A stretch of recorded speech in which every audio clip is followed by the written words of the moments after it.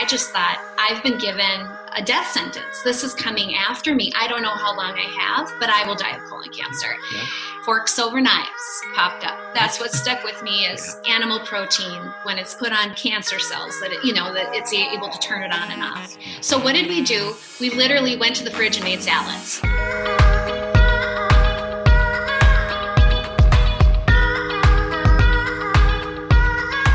Well, hello there, and welcome to the Exam Room Podcast, brought to you by the Physicians Committee.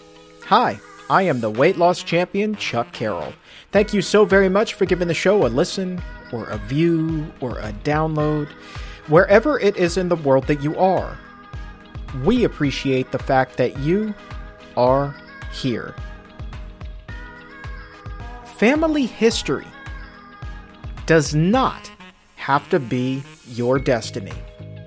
But so many of us are fearful of what will happen.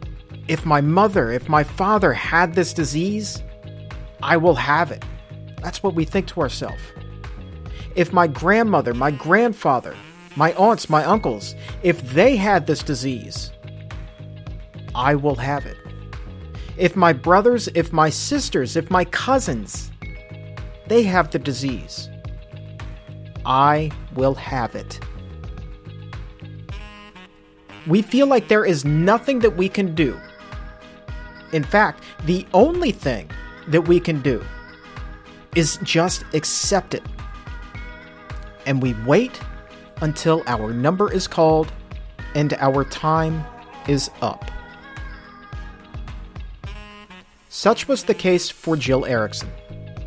She had resigned herself to the fact that colon cancer was going to strike her down, just as it had with other members of her family. Jill felt like she was a ticking time bomb. But I will tell you right now that her story has a happy ending. Because a lazy Sunday afternoon on the couch, one in which she was just surfing through Netflix, it turned into an incredible health revelation and the realization that she could free herself of this immense burden that she had been carrying around. All she had to do was change her diet and lifestyle. And then genes would not have to be her destiny. But this is much more than just one woman's story. This is a love story, one that began many years earlier when she was still in college and met the man of her dreams, Joel.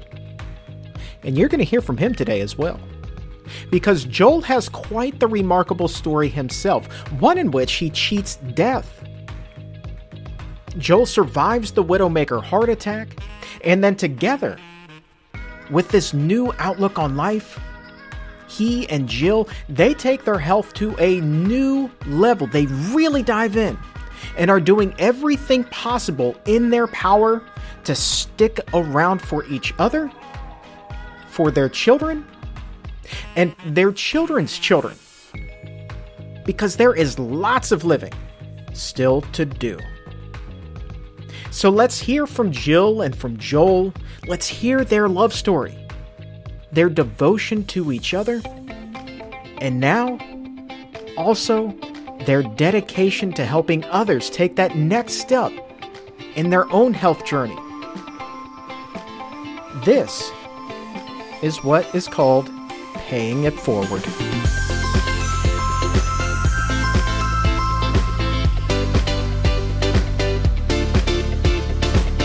Cruising right along here on the Exam Room Podcast, brought to you by the Physicians Committee with the weight loss champion, Chuck Carroll. And every so often on the show, we get to have on somebody who just oozes inspiration.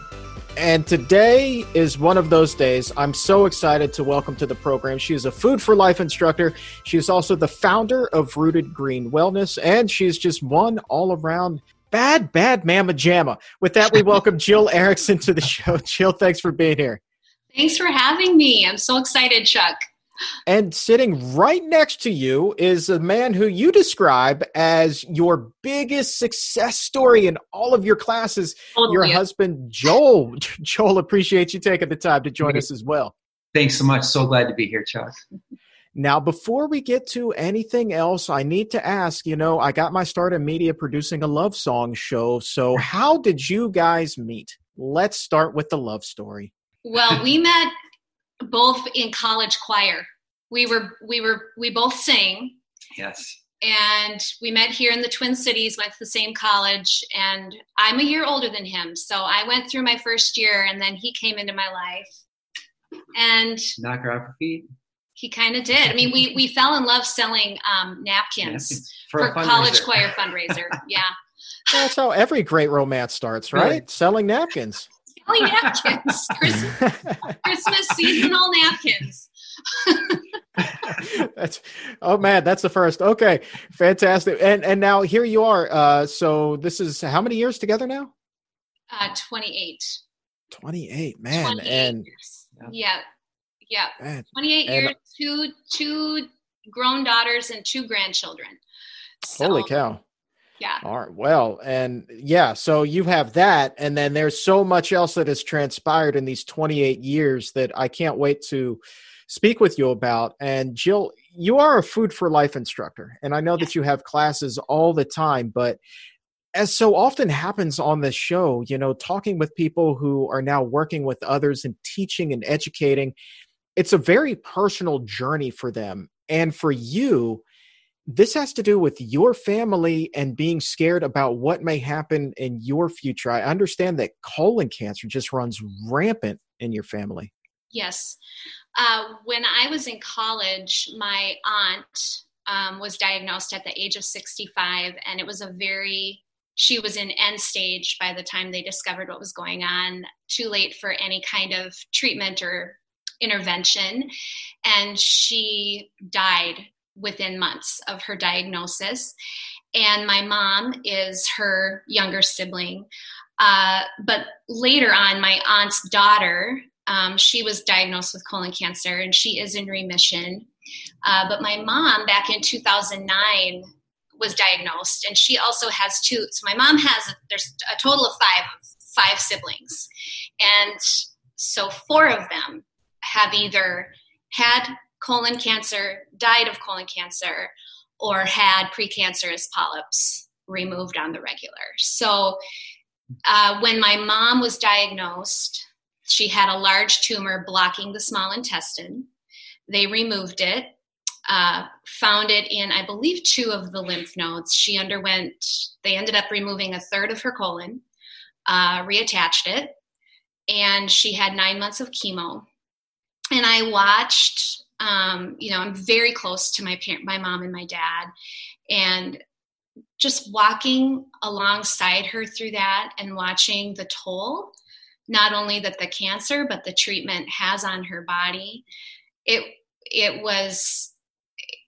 It's unlike anything you can ever describe. And I know people go through it every day, but you watch them walk up to death's door, because that's what chemo does. Takes you to death, right on the verge of death, and then you crawl your way back with a lifetime of side effects, But do you remember that first day that she received that diagnosis? I mean, knowing that so many other members of your family had already been through it, you were just talking about your aunt. What was your initial reaction when she called and gave you that news? When my mom called me, I was standing in the Chicago airport. And she called me, and she had a routine colonoscopy, and the scope hit the tumor, and they couldn't figure out, they couldn't get all the way in. And so they stopped the procedure, and they brought her into a room and had her drink the stuff for the CT, because they had to do a CT scan. And she was so sick from the cleanse, that you have to go through before the colonoscopy and then drinking that stuff. So she had gotten really sick in the room trying to get ready for a CT scan, and got through the CT scan. And then she called me, and she just said, I don't know what's going on, but this isn't good. And that moment I remember because, I'm standing in the middle of a busy airport and everyone's lives are going on around me, the hustle and bustle, and everything just stopped.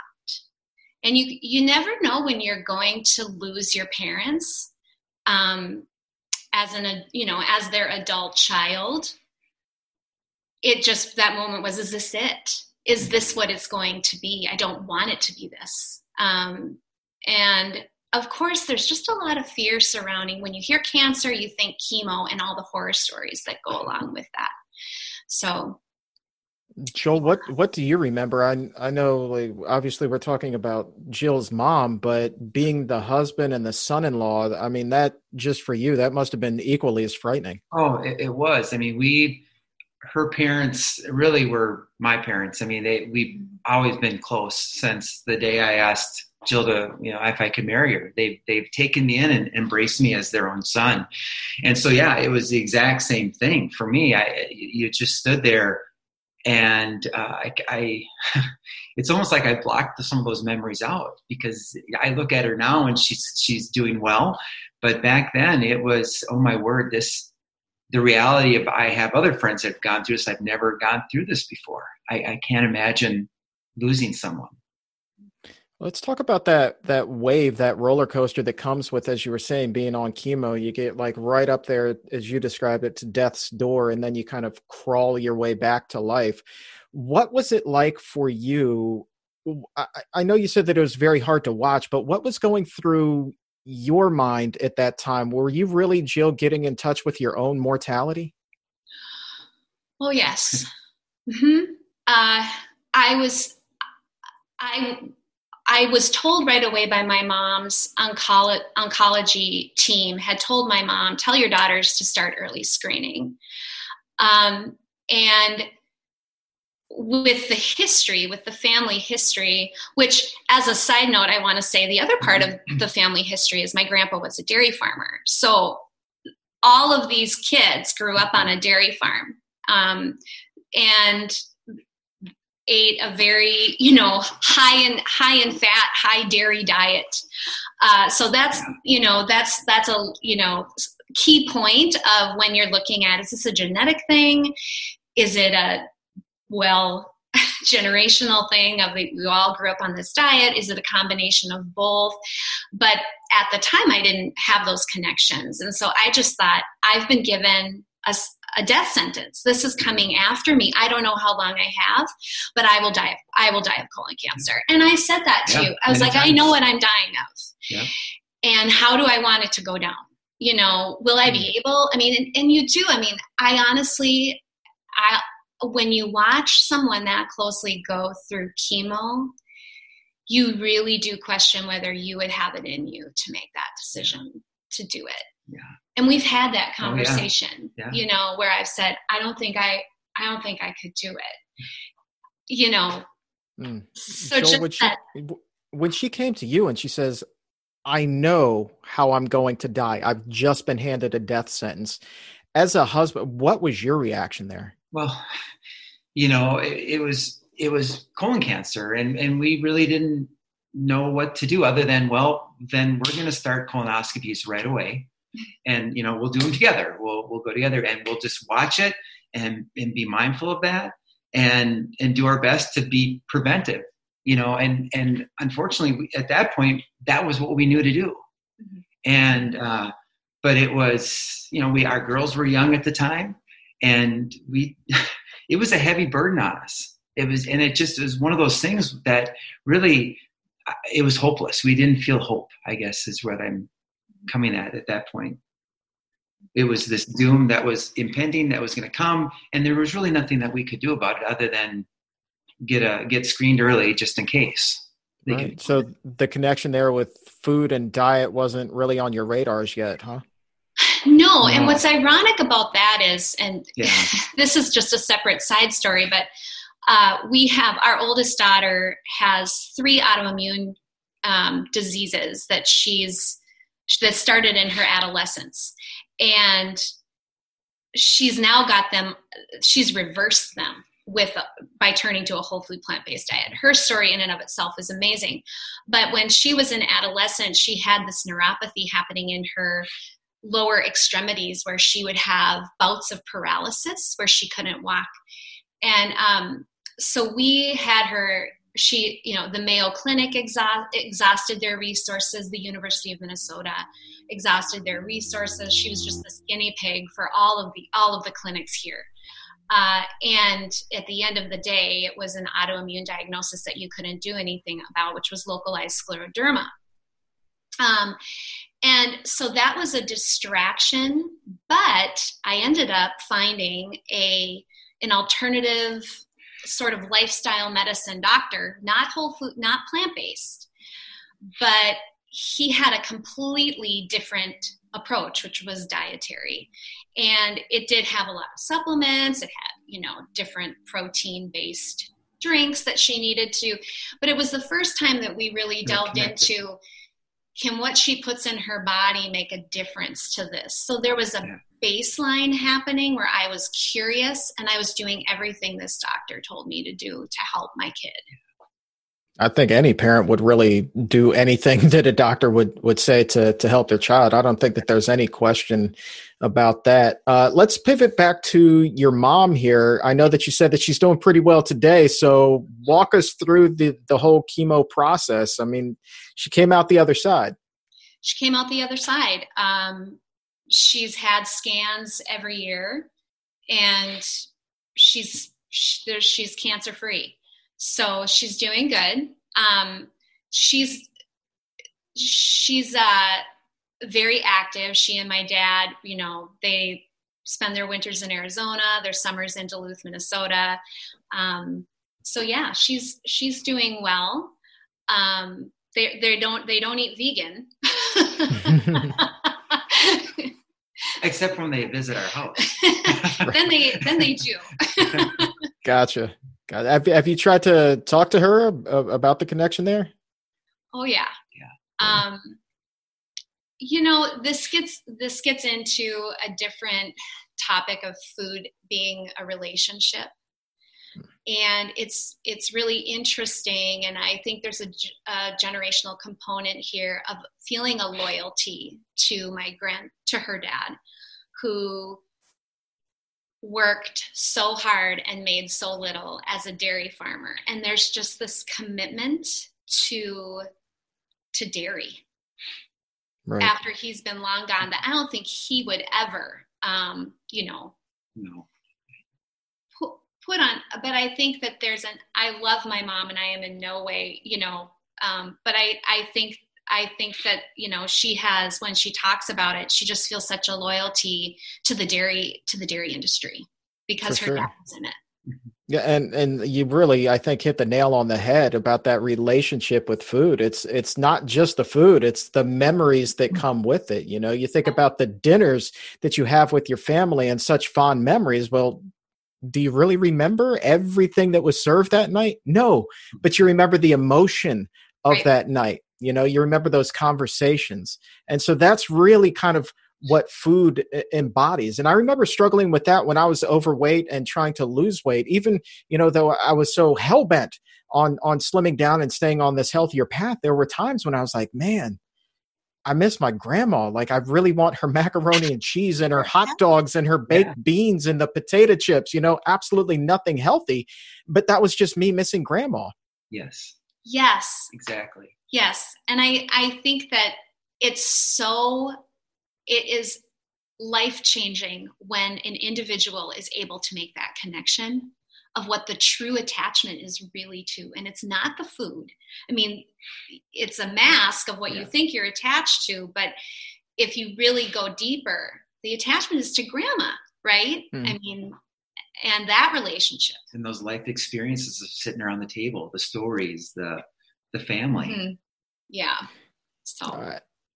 Let's get back to you guys here. Let's talk about when you started to do more of a dive into the nutritional component. You just mentioned that there was a doctor working with your daughter, and that was the first time that your eyes opened just a little bit, but you did some more research and kind of came across some things that really opened that door wide for you. What happened? With our daughter?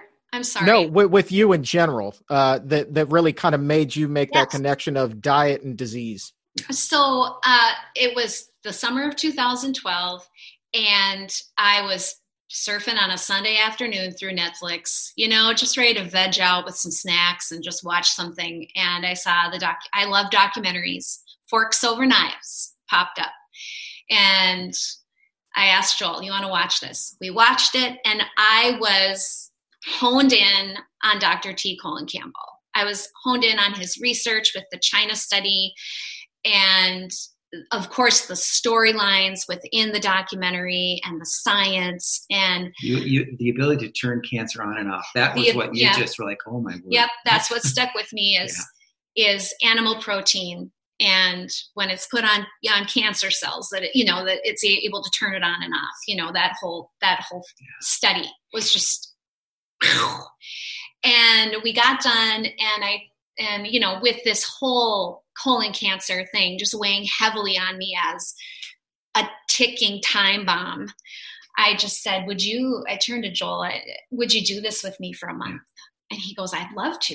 Yeah. So what did we do? We literally went to the fridge and made salads, because you don't know what else. It's like, well, we're going to make a salad. And a veggie sandwich. Let's do veggie sandwiches again. Oh, man. Yeah. Getting started can be rough, man. That menu is very, very small.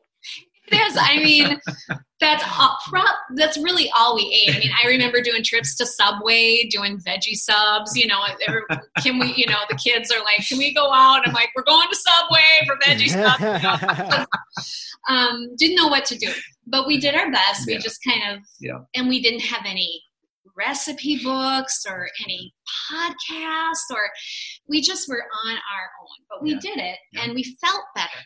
I felt better. I noticed right away. I've always struggled with constipation. That was gone. My digestion, I've had laryngeal acid reflux it's gone now, but just heartburn all of the time. That was gone. And so I just said, I feel better. Let's stick to it. So after a month, we decided we would do our best to stick to it. But listen, if the family invites us to Christmas dinner, we're not going to be, don't make noise. Just eat what's there. I don't want to stand out. And I'm the youngest in the family. And I definitely have some of those baby of the family traits where I like a lot of attention, but I don't like negative attention. So I didn't want to, ruffle any feathers just yet. And then we just really didn't know what we were doing. So it was like, well, French fries are vegan, That's right? So tater tots. Let's get that. And sometimes, maybe we'll get some mayo and some ketchup and mix those up and dip that in. It's kind of vegan. I mean, we just didn't. Pretty soon, we were, what I like to call 5-day vegans, where if we were home, everything we were cooking was vegan. But if we were invited to someone's home, or we went on vacation, or we were out to eat, we slipped off the wagon on the regular. And at home, we were junk food vegans. We had the spread. Lots of oil, lots of the, Was it vegan? Yeah, but not. Of course. Where you're excited. Oreos are vegan. Yeah, right. Yeah. The accidentally vegan foods. Yeah. It's so funny. There's, I say that there's vegan and then there's next level vegan. And it's so funny, the people, they get in there and it's fantastic. And I will never begrudge anybody for going there. But you were just talking about being there. I was there. I think the majority of people who eventually get to next level vegan have been here as well. Yeah. But, when you realize that there is that next level, it is like, you just talked about mind exploding. It's kind of that same thing. Like, oh my God, there's so much more to it. Yes. Right. Yeah. Right. Yeah. So all the while, all of this is going on, and Joel, you're feeling pretty good, but then suddenly in 2016, you had your own major health scare. What happened? Yeah. So at the age of 46, I remember waking up, and one morning my arm was kind of tingly, and didn't think anything of it, of course, and went throughout the day, and it was still kind of tingly and on and off. The next day I woke up and it was really sore, but I figured I slept on it wrong. And throughout the day, it just kept getting worse and worse. Fast forward to about midnight, we drove into the emergency room at our local hospital here, I had the worst pain. I mean, it was your typical pain. I had the chest pain in my shoulder blades all the way down my arms. And turns out I had a 100% blockage in the LAD, which they call a widowmaker. And I remember getting the EKG, and I was about to sit up, and the guy said to me, "Hey, buddy, why don't you just wait a second?" And about 30 seconds later, he came back with Jill in a wheelchair, and he said, "It's going to feel like you're going to be sitting in in a NASCAR race, but just take care. We got you." And we walked down this hallway, and all of a sudden the door opened up, and there was about 7 clinicians with a bed in the middle, and that's where they put me. And it was really scary. They came up and we were asking questions about family history, and there's no one in my family that has heart disease. I was a runner. I was eating vegan, right? Most of the time. But I kept thinking, I'm 46. We have 2 kids. We just had a granddaughter born, and it was probably the scariest time of my life, sitting in that room. And then my younger daughter pulled in about 30 minutes later, and I just lost it. I mean, the reality of what was happening. And I still remember they came in and they said, "Well, Joel, you are having a heart attack. We've got you under control." There was a male nurse that was just awesome. And he just said, "If I look scared, you should be scared, but focus on me." And he said, the cardiologists are out trying to figure out what the next thing is that we're going to do for you. So we'll let you know as soon as we know. So fast forward, I ended up having 1 stent, fortunately, just 1 stent. But yeah, that was November 11th, 2016 is the day that I'll never forget. We call it his resurrection day. Joel 2.0, everybody. Jill, I was watching you as Joel was talking, and he's saying this, and you have this emotion on your face as if like you just flashed right back to that night. And then having just gone through everything with your mom, what was going through your mind at the time? It's a great question, and I am very much a delay. I've always called myself a delayed processor, where the way I should be reacting in the moment isn't the way, I don't. I just sort of roll with the punches of what's going on, and then delayed, I completely fall apart, So yeah. When they brought me back, the nurse, the male nurse that Joel's talking about, that was so great, he walked me back and he said, what you're about to see is going to be really scary. Your husband's having a massive heart attack, but we've got him, we know what we're doing, and he's going to need you. And I said, okay. And so it was like a NASCAR race, they get him in there, they put him on the table, they rip all his clothes off, and they sit me in a chair, and they put a bottle of water in my lap, and then they start throwing his clothes on me. And I'm just sitting there in the chair, and I'm watching all of this. And then they asked if I should call someone to be with me. So I called our younger daughter, and she came. Well, fast forward to when they went to bring him to surgery. They brought us to a private family waiting area. And my son-in-law came, and then my younger daughter, and we're sitting there. And I sat there and made a plan for what I was going to do when they came back to tell me he was gone. And I think that was just, I was trying to just survive. So I was just like, I need to pack a bag. I'm going to move in with Kelsey and Brandon, and I was just like going into a self-survival mode. So that was really weird. I didn't really recognize that that's what I was doing at the time. And then, both my son-in-law and my youngest daughter are pastors. So they're praying.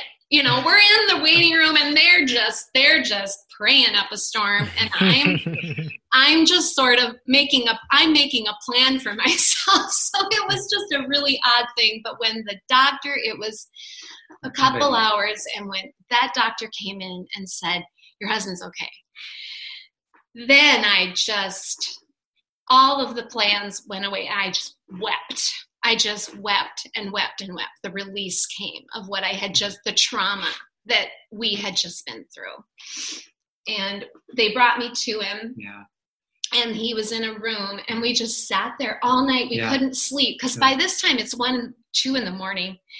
Yeah. And we stayed up the whole night, and I just sat. He was laid flat because of the catheter and we just sat there and held hands and just were awake all night, just going over the story. It was just. I think I've been one that, I can stay up late and finish that work assignment. I can go run some extra miles. I can, really run myself as far out as possible, but still make it. And it sounds kind of cheesy, but for the first time I sat there and realized, I can't do all that. There are natural starts and stops in life, and I almost had one. And then to realize, we sat there and just, not that I take advantage of Jill or my family, but it was that moment when, this is all that really matters. This is all that really matters. And the kids and the grandkids are coming in and out the next couple of days, and close friends, and I'm just bawling my eyes out. I see somebody, I'm like, I'm fine, I'm okay. But the emotion was so strong, and it at that moment, looking back, that was the moment that for me it was like something's got to change. And at that point we didn't know what it was, right? But I never wanted to myself go through something like this, let alone. I never wanted my family to have to go through something like this. I would imagine, it's almost more difficult for the family members during this time. The patient, my father once explained it to me, is like the patient has the easy job. They just have to, go through it and follow, procedures and this and that. But the family is really the ones who have to do all of the worrying and the care. And that's not easy. And so I think then for the patient, that then knowing what's going on with the family can be, burdensome. And so it's just not easy for anyone. But let's talk about when you guys circled back to take another look at what it was you were eating. So 5-day vegan, tater tots, French fries, a little bit of mayonnaise and ketchup. So when did you say, well, now wait a minute, if we take this from 5-day vegan to 7-day vegan and we cut out all of that stuff, maybe then we can get on a really healthy path. Yeah. I think that, the first time around, the big thing that a lot of people are hearing is cut animal products. So that's all you take in is cut out those things. But you don't really think about then make sure everything you are putting in is beneficial and health promoting and nutritious. Like every single time I put something in my mouth, it's going to make me healthier, was not something we caught the first time. So 6 weeks after Joel's heart attack was New Year's Eve. And we always watch a movie on New Year's Eve and ring in the new year. Very boring people we are. And Joel said, can we watch Forks Over Knives again? And so we did. And we saw it with brand new eyes, and not to lessen the impact of my mom's cancer on me, but this was even more intimate. Yeah. Like this was now not just me, but it was him, and it was our legacy, and it was our marriage. It was our time. What do we have left? And it was his story. It was your story. The stories within Forks Over Knives was Joel's story. And it was just a lightning rod moment. It was like, that's it. we are done. And we heard new things. We heard the no oil, added oils. Yeah. We heard rainbow of foods. Like, we just heard different things than we did the first time around. It was just like no chicken, no meat, no cheese, no. So we talk about, it's not about eliminating 5 things. It's like opening up to 10,000 things. And I do want to interject this, that right before we had that moment, Joel had been told to follow they said, try to follow a Mediterranean diet. And so we were sort of immersed in that, and they sent him to cardio rehab. He needed to do 12 weeks of cardio rehab. I drove him to the first appointment, and this is where Food for Life kind of comes into play for me, which was down the road for me, unbeknownst to me at the time. But I drive him to cardio rehab. We walk into the facility. They tell me I can sit in the front, and here's some, magazines you can look at while you wait for him. So I'm sitting there, and I see these recipe cards on the front desk, because it was Thanksgiving coming. And it was how to have a heart-healthy Thanksgiving. And I do all the cooking in our house. And Chuck, I was terrified to cook for him after his heart attack. I was just like, I don't want to kill him. I don't, so I went up to the front desk, and I'm looking at how to make a heart-healthy turkey, how to make heart-healthy stuffing, how to make heart-healthy side dishes. And there were all these recipes, and I took them and I sat down in the chair and I started to cry, because it's what I've been making. Oh, I've been making this for 28 years. Like, there's nothing, these are my recipes. Yeah. So I've been making heart-healthy food. Yeah. No. So that was Forks Over Knives again, dropped, weeks later, dropped a month later, drops in the slot for us. Anyway. And I think, this is where, as we work with people through Food for Life, or people that I just mentored through this, is that I look back, it might sound strange, but really the heart attack was the best thing that ever happened to me. I mean, honestly, where my life is now compared to where it was in many, many ways. But that was the moment for me that there ain't no going back, and I think, so it is so hard to have that motivation to continue. I mean, I've never in 4 years now have had any, I really want to have a cheese pizza. No. I love the food we're eating, but I never want to go back. I never, ever want to go back to where I was. And so, that there was a milestone stake that was put in the ground on that day. So December 31st, 2016, we started, and we realized, we need to have a cookbook. So we ordered the Forks Over Knives cookbook. So we figured we're going to learn how to cook this time. More than Subway now. Okay. Goodbye, Subway. Goodbye, Subway. Goodbye, Tater Tots. And built our grocery list around that cookbook. It was the only cookbook we bought. Again, felt like we didn't know what we were doing. So I just worked my way through the cookbook. And then I would put a heart on the page if we liked it. And if we didn't like it, I'd put an X, like, don't make that again. And, and it was so fun. Yeah. And pretty soon he's dropping weight. I'm dropping. I didn't have as much. I was carrying around like 15 to 20 pounds, but Joel had about 50 pounds on him. Yeah. And so, of course, friends and family are asking us, what are you doing? What's going on? So we started having people over saying, well, we'll show you how to cook this way. And that's what led us, long-term toward the Physicians Committee. I just love Physicians Committee. Yeah. They have made our lives so much richer. And every day when I go on my 4.5-mile walk, I listen to this podcast. I always say it's my continued ed hour. Get you some CME credits. Thank you. Yes, it is. Oh man, that's so great. And, we love you too. I mean, your story is just fantastic. And, we're so excited that you're part of the family now, because really you go from New Year's Eve, 2016, you make all of these changes, you hit that next level vegan. When then did you decide to really go all in on this and do Rooted Green Wellness? Yeah. Okay. So, I'm an educator by trade. So I was a classroom teacher, elementary education for 20 years.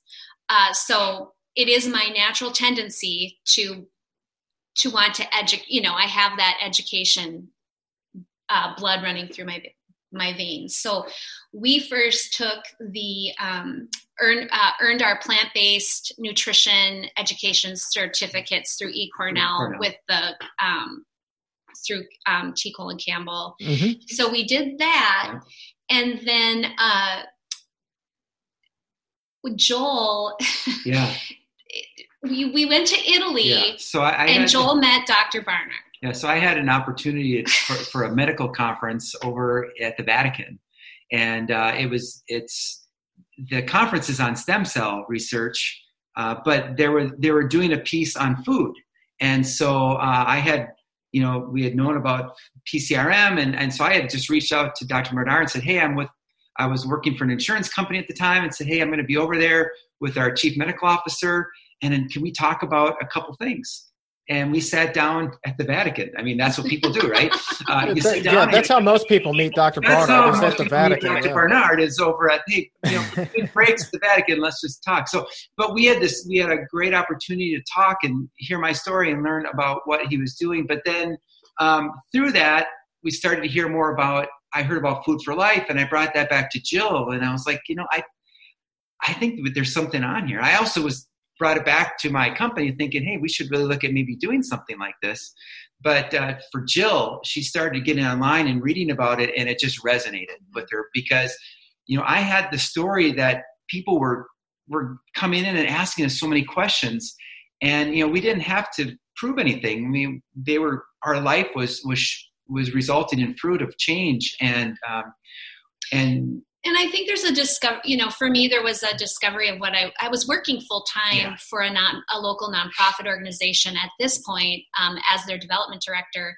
And then I was starting to do this. So I came to the Food for Life training, got got all set up for it, came home, and it just came to a point where I just really identified with when I'm at my best is when I'm teaching these classes. Yeah. Like when I'm working with people and I'm going and taking them through the grocery store and cooking with them, like this makes me tick. This I have to choose. It's time to choose. So Rooted Green Wellness came to be. All right. And I know that with the Food for Life series, you're teaching all kinds of classes. I mean, talk to us if somebody wants to get in touch with you. Where do they find you? What are the classes that you're teaching right now? Awesome. Well, besides being on Facebook and Instagram at Rooted Green, we have a website, rootedgreenwellness.com. So if you go out to that website, the very first banner that's on the page is current classes. And you can click that button and it'll take you out to what we have going on right now. I always encourage people to look every week because that's how often I'm adding classes to the schedule. So we have, right now we're in the middle of going through the newest book by Dr. Barnard, Your Body in Balance. So we're about halfway through. There's 9 different class offerings that are centered from that book. I have 4 more left. They're on Monday nights. So they're standalones. They're priced really well. And so you can just pick one that interests you, and it's all dealing with the science of food, hormones, and health. So everything from tackling menopause to erectile dysfunction to healthy thyroid, these are classes that we're offering.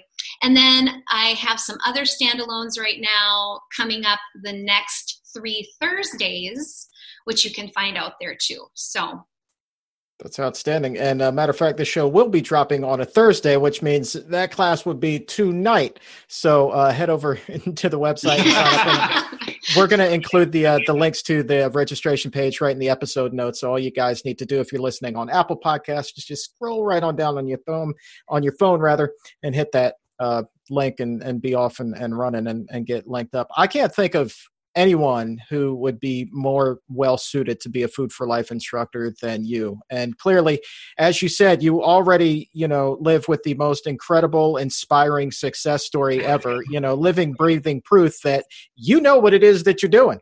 Yeah. Yep. Yeah. And she's good at it. It's fun. It's a lot of fun. So all good things happen in the kitchen. I'm telling you, even if you don't like the kitchen, cooking. And that's I think, what's so great about this program is it's not culinary arts. Yeah. It's really to fall in love with cooking too, I think. So yeah. And I see it that when I participate in the classes with her, when people like, oh, I'm not a big fan of kale, but then they make this salad and they're like, oh my word, that is amazing. And I think that the part of Food for Life that is great is that people can see that it's super easy to make this food and it's amazingly good. Mm-hmm. And they realize, wow, I guess it isn't so. I could eat this way. So. Yeah, to coin a famous song, that magic moment. When you realize exactly. So, all right, Jill and Joel Erickson, you guys are just tremendous. What a heck of a story you each have, and I'm so glad that you were able to take the time to join us today. This has just been a real privilege for us. It's been an honor to be here. Thank you for inviting us. We appreciate so much what you are doing, Chuck, through this podcast and Physicians Committee for Responsible Medicine. We're so thankful. It's life-saving information.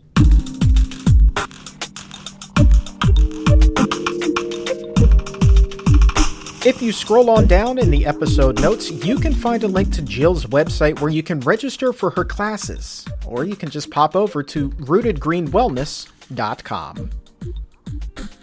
A quick word on colon cancer. This disease does not discriminate between men and women. Some stats. 1 in 23 men will be diagnosed with colon cancer in their lifetime. For women, the rate is 1 out of every 25. And if you group everyone together, it becomes the second leading cause of cancer-related death in the U.S. In fact, more than 53,000 people are expected to die from it this year. But there's some good news. There is some good news. The death rate for colon cancer has been dropping for several decades. And that's thanks to increased screenings and better technology, better treatments, and just finding the cancer earlier. As of today, there are more than 1 million colon cancer survivors nationwide. However, cases among younger adults, we're talking about people under the age of 55, those cases have been climbing steadily, up 2% every year from 2007 until 2016. So now you may be asking yourself, well, how preventable is colon cancer? Well, I spoke with gastroenterologist Dr. Angie Sadeghi earlier this year, and she told me that only 5 to 10% of cases have a genetic component. The other 90%? She said it's possible that they are completely preventable because the risk factors can, in fact, be mitigated. She also said that colon cancer can almost become obsolete if we change the way that we eat. The key's there. It's loading up on plant-based foods, loading up on fiber. You throw out the processed food. You say goodbye to processed meat. You bid adieu to dairy, and you get moving. You get up off the couch. You move your feet. So you want to talk about little changes going a long way? Specific to food, check out these stats. Just one hot dog or eating a few strips of bacon every day increases your risk of cancer by 18%. But if you eat just 3 servings of whole grains every day, you can reduce your risk of colon cancer by roughly the same amount. So you take out the processed meat, you insert the whole grains. Talk about a big shift there, a big shift. Now, we have put a link to Dr. Sadeghi's blog where she outlines 6 steps to fight colon cancer. That link can be found in the episode notes, as well as a link to all of the Physicians Committee's wonderful colorectal cancer resources. So much good information is up there. Remember, We don't just inherit our parents' genetics. We inherit their lifestyle, their recipes. Much of my family is overweight. And I was 420 pounds at one time. I thought that that was just the way that it was going to be. The fact that I was overweight didn't have anything to do with the enormous amount of high-fat foods and of fast food that I was eating every day. No. But when I broke away from those habits and I changed my lifestyle, changed how I ate, made a few other steps, I lost 280 pounds. And I've kept it off because that change came more than a decade ago now. Family history is not your destiny, my friend. Moving on. I wanted to share a clip from the Exam Room Live with you. A viewer wrote in, someone who had just gone plant-based, but was swearing by this one particular food for gut health. It just so happens that this food was not plant-based. She wanted to know, was this food the only food in the entire world that had these health benefits? And to get the answer, we turned to Dr. Neal Barnard. Let's open up the doctor's mailbag here and answer one of your questions. And Dr. Barnard, today's is absolutely fascinating. We've chosen one from Sonia, who wrote to us on Facebook. I used to hear so much about the benefits of bone broth for gut health. However, I'm going plant-based now. So how can I heal my gut? Are there benefits to still drinking bone broth that I can't find anywhere else? Great question. Thank you for raising that. You just so that everybody's on the same page, in your digestive tract, you have bacteria. That's normal. That's good. Bacteria help you in a great many ways, and they work with you in a cooperative relationship, so to speak. However, there are many different species of bacteria, some of which are healthful for you and some of which are not.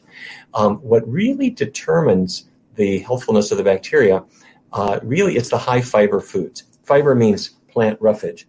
But when you swallow your whole grain bread or your beans or vegetables, the fiber part isn't digested early on. It's not digested in the stomach. It's not digested in the small intestine. So when it finally arrives at the large intestine, the colon, that's where the bacteria say, breakfast has arrived. And so they can be nourished by the fiber that has arrived there. So let's say your diet is Spam and Velveeta. These are not plants, so they don't have fiber. And so unhealthful bacteria tend to grow. When you have a plant-based diet, you tend to do well. But a couple things are important. One is, number one, to have plants. Number two, to have variety. So vegetables have one effect. Fruits have a separate effect. So having vegetables and fruits is better than having just a big serving of vegetables. Beans and the other legumes like lentils have their effect, and whole grains have theirs. So you want to get them all. You don't need yogurt because that just introduces tiny traces of new bacteria that they shoveled into the yogurt at the factory. But your natural bacteria will propagate on themselves on their own without adding bacteria at all. So what about bone broth? Bone broth is one of these products, I'm sorry to say, where the marketing has gotten way ahead of the science on it. There is no need whatever for bone broth for a healthy gut. You are better off without it, and what your healthy gut needs is the high fiber foods, especially those 4 groups.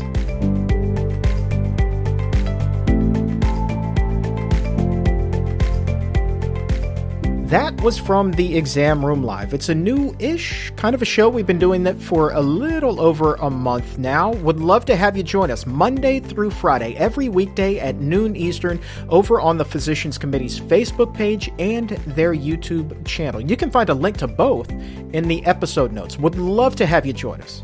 We've got new health headlines every day. We've got the latest studies. Dr. Barnard and I break down the latest research, and we speak to people in the community making a real difference for health. We're talking about champions of change like Dr. Sadeghi, like Joel and Jill Erickson, like the Fiber Queen, Lee Crosby.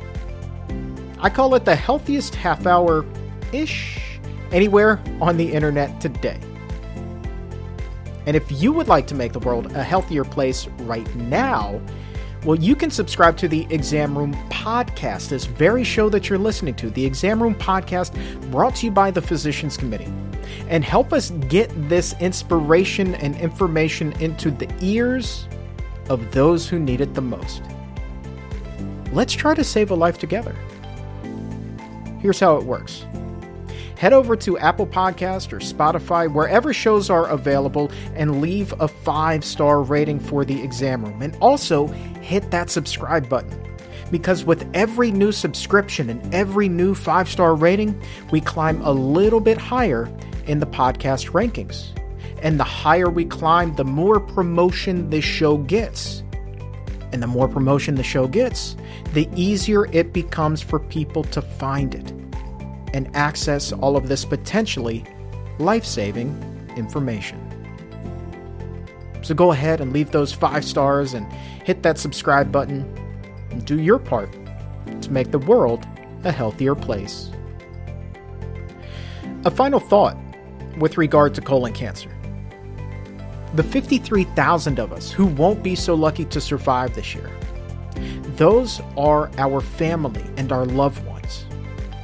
So let's all try to get healthy and to grow old together. Pass this information on. Share the show with your friends, with your loved ones. And a pro tip, if they like hot dogs, make them a carrot dog. Now, don't tell them what it is at first. No. That might scare off the newbies, right? So pump the brakes on that up front. But you make them the carrot dog, you let them taste it, you let them enjoy it, and then you spill the proverbial beans. Then you're like, hey, you just ate a carrot. And then you tell them why that's important. So you blow their mind with flavor, and then you blow their mind with information. I did that recently with some tempeh sloppy joes and my father-in-law. Did that, matter of fact, over this past weekend. And he went back for seconds. And then the next night with leftovers, 2 more helpings. Now, this is a guy who was in the service and then worked in the naval shipyard for his entire life. This is a man's man. The kind of guy who grew up eating manwich. You remember manwich? He grew up eating it. And then there he is going to town on some tempeh sloppy joes. And his response was kind of like the old Life cereal commercials, right? You know, Mikey likes it. Only his name is Charlie, but really that's irrelevant. The bottom line here is that if it tastes good, it tastes good. And these tasted good, and that's all that mattered to Charlie. And so when you're thinking about the macho people in your life, the man's man or the woman's woman, whatever the case may be, think about Charlie. Think about the tempeh sloppy joes. Think about the carrot dogs. Think about all the good that we can do in this world. But for right now, that's going to wrap things up. My thanks again to Jill and Joel Erickson for sharing their amazing story with us, and to Dr. Neil Barnard for his time as well. For everyone here at the Physicians Committee, I am the weight loss champion, Chuck Carroll. Thank you so very much for listening.